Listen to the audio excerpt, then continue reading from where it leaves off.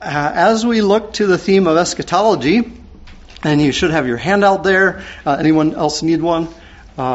As we look to the theme of eschatology, I was struck by how foundational things outside of eschatology are to eschatology. And recently I picked up a book, Roland McCune. He was a teacher for numerous years at Detroit Baptist Theological Seminary. And I picked up his third volume of Systematic Theology just to have a cross-reference and a reference book as we go through eschatology. And it's interesting that he begins out his introduction to the topic of eschatology by noting three background areas that are helpful to understanding eschatology or necessary to understanding eschatology. So he says, in theology, it is the area of teaching in theology, it is the area of teaching concerned with the final outcome of the present order in the eschaton, and it can be understood in terms of three factors. So there's three background ideas that need to be understood. The first that he presents is the idea of God being the creator, God being the one who created all things. And then the second, the created order is upheld by God in a continual work of His preservation, a work of the sovereign God whereby He maintains His universe in all its laws, powers, properties, and processes. And then third, and this I'll read at length, because it points to the largesse of the foundation that sovereignty is for the topic of eschatology. Third, God will consummate the present order in the eschaton. He not only preserves the universe, He self-consciously controls it in its entirety and brings it to His preordained and pre-planned goal, a work known in theology as providence. God's infinite attention is always concentrated fully on every detail of His universe. His kingdom of providential power and sovereignty rules over all. Psalm 103:19. Eventually, this present order will be annihilated, 2 Peter 3:10, and a new order will again be created out of nothing. In this new order, the self-contained triune God will rule in unrivaled, absolute, and endless sovereignty. 1 Corinthians 15:28, God will be all in all. So in a sense, God's sovereignty is the thing towards which eschatology is pointed. The fact that in the ultimate end of all things, God will be seen to be sovereign and God will rule as sovereign for all eternity. Not just in the millennium, though in the millennium for 1,000 years on earth, but even into all eternity, God's sovereignty is seen. And so I'd like to take up this morning just a little bit of an understanding. So we're not going to do a whole series on God's sovereignty, but a little bit of an understanding of God's sovereignty, especially as it relates to eschatology, which is what I'll point out as we come to the end. I doubt that we'll have enough time to get to where next week in conversation we'll discuss especially Job and see how Job ties God's sovereignty with eschatology. But that probably will be next week given time factors. But as we look to, I forgot to print out my, Alethea, could you help me? I have my handwritten notes and then I typed up more extensive notes. Can you go and the typed up version that looks like this, you can have this. The typed up version that has more than this, that's really a help to me. Otherwise, I'll be cross-referencing where I don't need to cross-reference because I already did that. And then, yeah, that's good. So, as we think about God's sovereignty, I really did a lot of work reading Turretin on the subject, and so I'll reference him as we go along. But the first thing that we might note is that God's sovereignty ought always to be understood in light of his power. In light of his power. Now, you could define God's sovereignty as his authority, his domain, and power over all things, but to do that would be a little bit to confuse God's power with his sovereignty. But what Torreton does a good job of helping us to remember is that God is sovereign in the way that he is because God is all-powerful. So a king might be sovereign and rightly sovereign over his domain, but he is not sovereign in the same way that God is sovereign, because a king, no matter how powerful the king, right, unless the king is God, no matter how powerful the king, that king's sovereignty is limited by his power. Whereas, since God is omnipotent, for the young people, omnipotent means all-powerful. Because God is all-powerful, we understand his dominion and his authority rightly in light of his omnipotence. So God's sovereignty ought always to be understood in light of his power. Power is the blank, and thank you for, that's exactly what I needed. So God's sovereignty ought always to be understood when it's applied to God in light of his power. Second, God's sovereignty is absolute and unlimited. And here we could go to dozens of scriptures, but I'll just mention some of the scriptures that Turretin mentioned, and as well I'll mention some that came to mind because of the scriptures that Turretin mentions. He first mentions Job 9 and verse 12. Were he to snatch away, who could restrain? Who could say to him, what are you doing? So if we think of sovereignty in terms of God's dominion and authority, if we think of sovereignty as defined God's dominion and authority, how is the extent of that sovereignty to be judged? And one way we can understand the extent of that sovereignty and see its unlimited nature is that though all of us have a judge, some judges on this earth, but an ultimate judge in God, who is God's judge?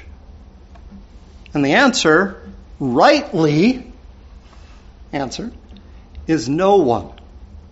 No one is God's judge. And so, though wrongly, we might try to bring God into the dock, to make reference to Lewis. Rightly, we can never bring God into the dock. We can never bring God into the courtroom and set ourselves up as judge and put him as the one to be judged. God is absolute and unlimited in his sovereignty. Who could say to him, what are you doing? Daniel points out this sovereignty by arguing from the lesser to the greater. King Nebuchadnezzar was a great king and great in his sovereignty, but there was one who ruled over him, and that was the Lord God. Daniel 4 and verse 25. This is when Nebuchadnezzar's driven away and made to eat grass like a beast. You will be driven away from mankind until you recognize that the Most High is ruler over the realm of mankind and bestows it on whomever he wishes. Daniel 4 and verse 25. The Most High, that language reminds us that sovereignty is tied to power, but the Most High is ruler over all the domains of the kingdoms of men. No matter how great, whether Nebuchadnezzar's kingdom, whether the Pharaoh's kingdoms, whether the kingdom of the emperors of Rome, no matter how great the kingdom, God rules over those kings and kingdoms. God sets up those kings and takes down those kings. And so Daniel 4:25 helps us to see that God's sovereignty is absolute and unlimited. Matthew 20 and verse 15 is a verse that Turretin looks to. It's an illustration from a parable where the owner, the one who is taking care of his land, invites those to come and to work on his land. And you remember how he goes to the square, as it were, and calls to those who would be workers, and he invites them to come and work, and he goes at different times during the day. And then at the end of the day, how does he pay them? He pays them all the same. All the same. And there's a lot of consternation. There's a lot of, how can the owner do this? This isn't just, right? And if we think about this in terms of God, there's a lot of, God, you shouldn't be doing that. God, you don't have authority to do that. And here's the language of Matthew 20 and verse 15. The owner speaking. Is it not lawful for me to do what I wish with what is my own? Is it not lawful for me to do what I wish with what is my own? And this ties God's sovereignty to the fact that He is the Creator. We could ask the question, how much does God own? What does God own?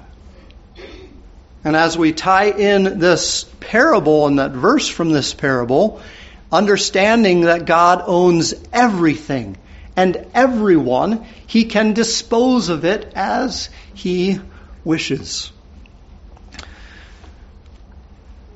Turton then goes to the section in Job where Elihu is speaking, and you recall how Elihu is the last of those to come and speak, and God speaks very highly of what Elihu says in the book of Job.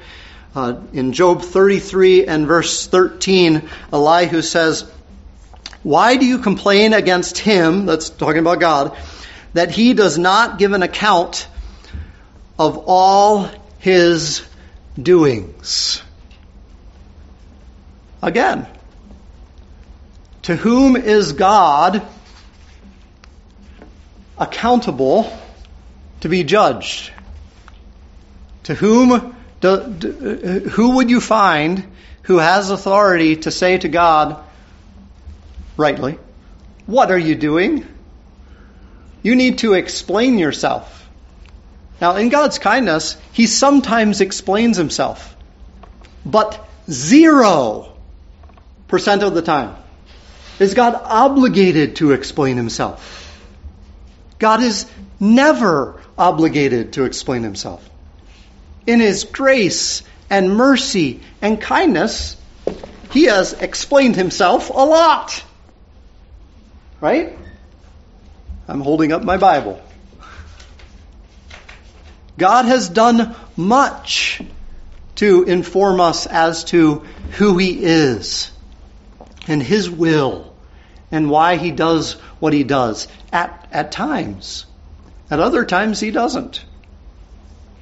And sometimes this brings great consternation to us, to use that same word again. Not only are others consternated, "Lord, it isn't fair." Sometimes, and maybe you can remember times in your life, "Lord, how is this fair? How is this just?" Our heart is the heart as the heart of all men. We sometimes wonder why and don't get an answer. Elihu says, "Why do you complain against him, that he does not give an account of all his doings?" I thought also of Job 36:23, but I'll let you just jot that down as a cross-reference there. The last reference that Turretin goes to is Romans 9:20 and 21. This is probably the text that we would expect someone to go to. On the contrary, who are you, O man, who answers back to God? The thing molded will not say to the molder, "Why do you make me like this?" will it? Or does not the potter have the right over the clay to make from the same lump one vessel for honorable use and another for common use? The potter can mold the clay as he desires. This is the sovereignty that a potter has in his limited realm of sovereignty over his potter's wheel. Right? He can take that lump of clay and he can fashion it into something beautiful and ornate, something that's set around, something that's just to be locked behind glass for pretty. Or he can take that clay and he can mold it into something that every day will get use and no one will think much of its value at all. Utilitarian. Or, going beyond what is pointed out here, but using this same imagery of the potter can take that clay and can mold it and decide it's junk and throw it. The potter has sovereignty to do what it wills with the clay. Might we recognize God's sovereignty over all things? This same kind of language and these ideas are used, even the potter theme, Isaiah 29:16, and Isaiah 45:9, Jeremiah 18:6, or other cross references that particular scripture passage brought to mind for me. But God is absolute and unlimited in His sovereignty.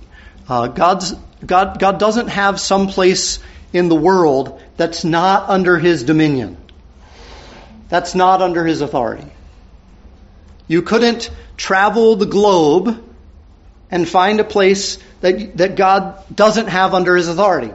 You couldn't travel the universe or all of time and find some place or some time where God doesn't have everything under His control.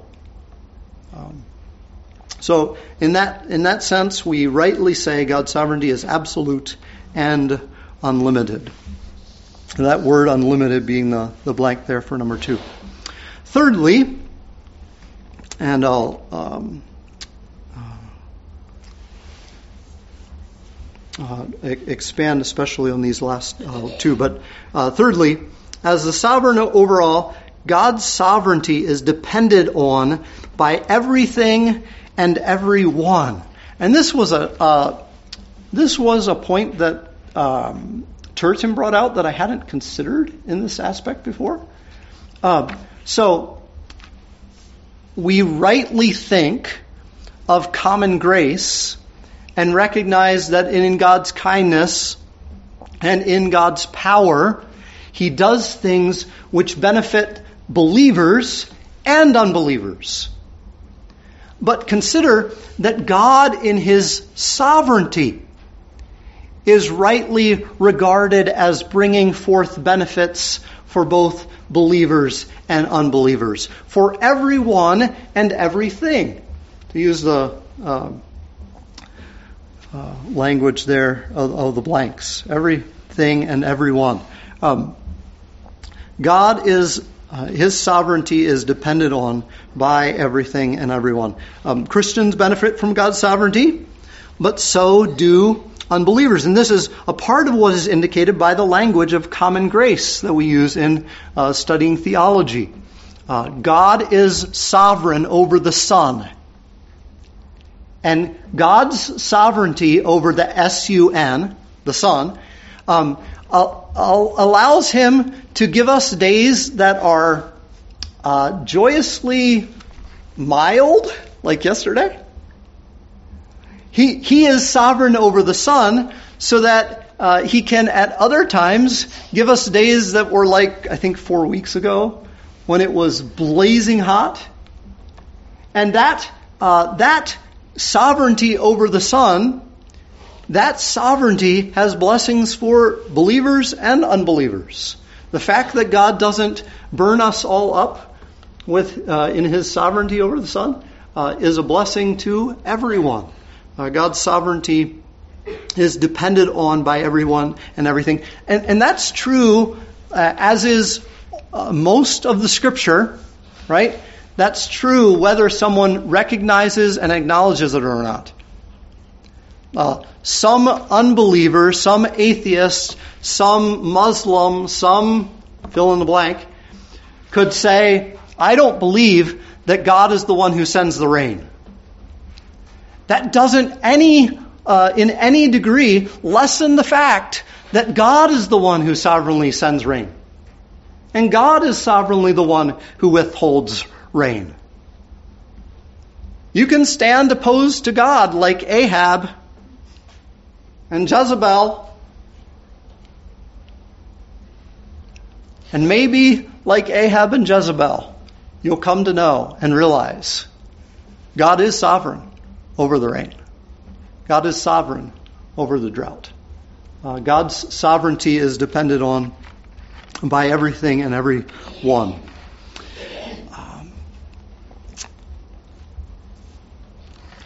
Acts 17 and verse 24. Turretin goes to this passage.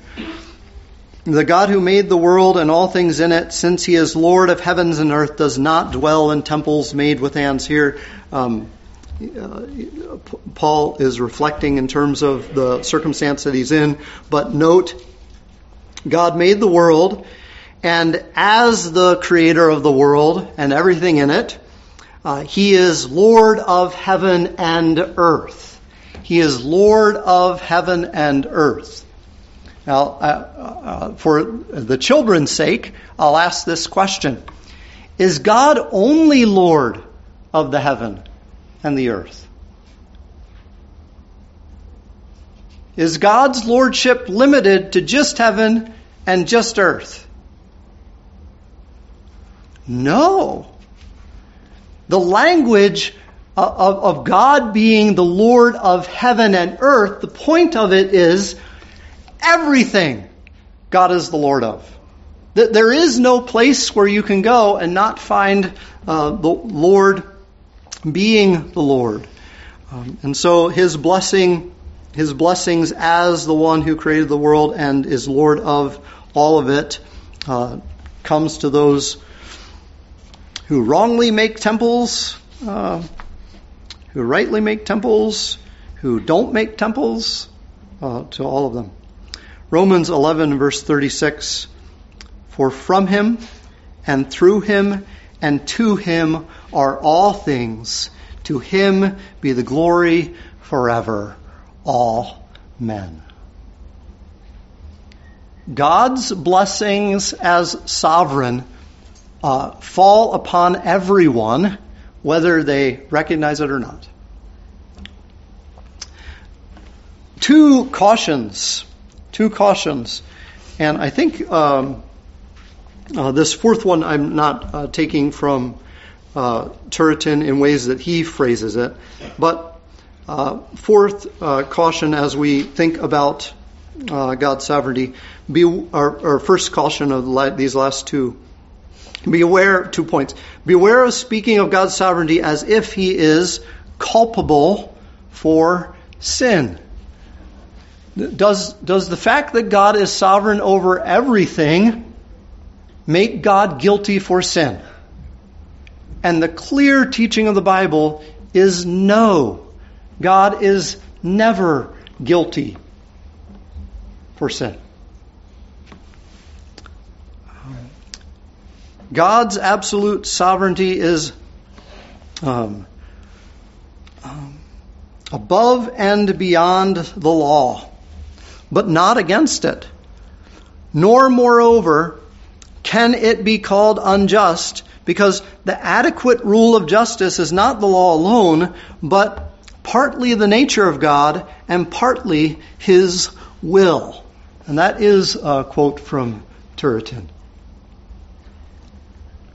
God can never be rightly blamed for sin. Why? Because what God does in His sovereignty over everything flows out of His nature, who He is, and His will, that which He has decided upon. And that, God's nature and God's will, is the ultimate bar of all justice. You will never find a justice that is greater than who God is and what He has decided.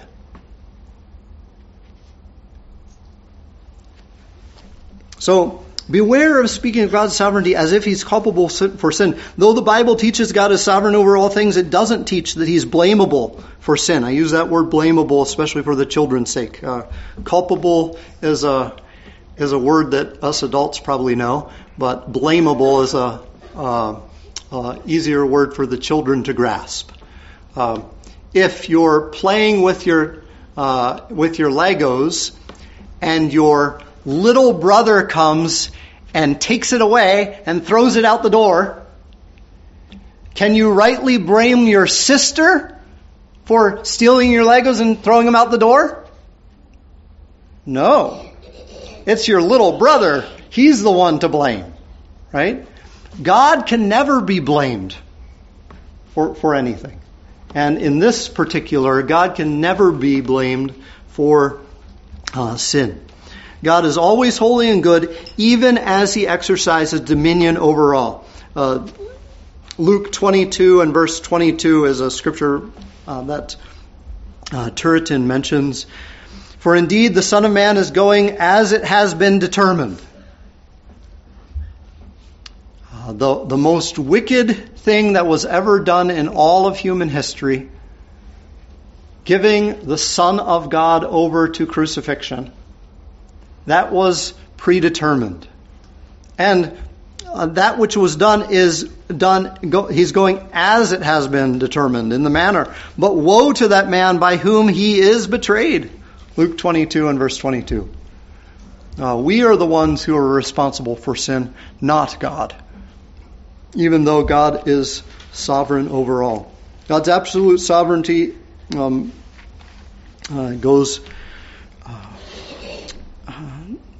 over all things, but not in such a way that He can be blamed for sin. Lastly, beware of speaking of God's sovereignty in ways that limit God's sovereignty. And I love the way that Turretin says this. So I'll quote for us here. Quote, the extent of the absolute right of God. So Turretin's speaking of God's absolute sovereignty. The extent of the absolute right of God must not be curiously searched into, much less rashly defined. Nor is it in our power or place to put any limits either to the power or the sovereignty of God. If no one could endure a little worm disputing the authority of men and setting bounds to it, how much less is this to be suffered, our word would be allowed, how much less is this to be suffered in a man who, compared with God, is far more insignificant than a worm? Isn't that great picture? What worm can argue with a man, with us? No, you don't have that authority. No, your right is different than you say. And we are less than worms in comparison to God. At this point, Turretin then goes to giving some examples from theologians of days gone by, theologians who were previous to him, the scholastics, and they did a lot. There's much worthwhile in studying the scholastics, but in this regard, They, could we say, went to seed in trying to investigate everything and every crook and cranny of how much sovereignty God has, what things God might or might not be sovereign over. So arguing against the free sovereignty of God turns out to be both ignorant and arrogant. Can the pottery say to the potter, I know more than you. I know how it should be. I know what you should be doing. And this brings us immediately, I think, to... But before I get there, Turretin gives another worthwhile caution when he says the Scriptures speak of the absolute right as Romans 9 and Job 33 and 42. Scriptures speak of the absolute right, and they do not so much mean what God actually does as what he can do, in order that thus the mouth of the obstinate and impudent who jeer at the liberty of God may be stopped. Think of Romans 9. God has given through the pen of Paul a few examples of his absolute sovereignty. But those examples aren't the major point of Romans 9. Rather, the bigger point of Romans 9 is to show the foolhardiness of us standing up and saying, God, you shouldn't have done that.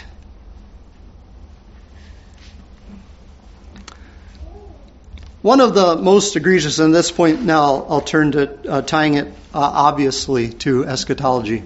God's sovereignty means that God is sovereign over what has gone on in the past and over what will go on in the future. So in this way, God's sovereignty is integral to a Christian understanding of eschatology.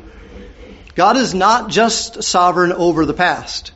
He is just as much sovereign over the future, all that will go on. Second, I think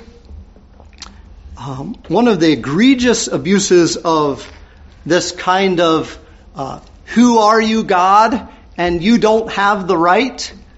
One of the egregious abuses of this, which is most clearly and obviously seen, is the idea that we could stand up and we could say that God would never send someone to hell or cast someone into the lake of fire. Now, what is someone doing if they say, because of who I expect and think I know and want God to be, because God is all loving, because I'm not so sinful, God would never send anyone to hell.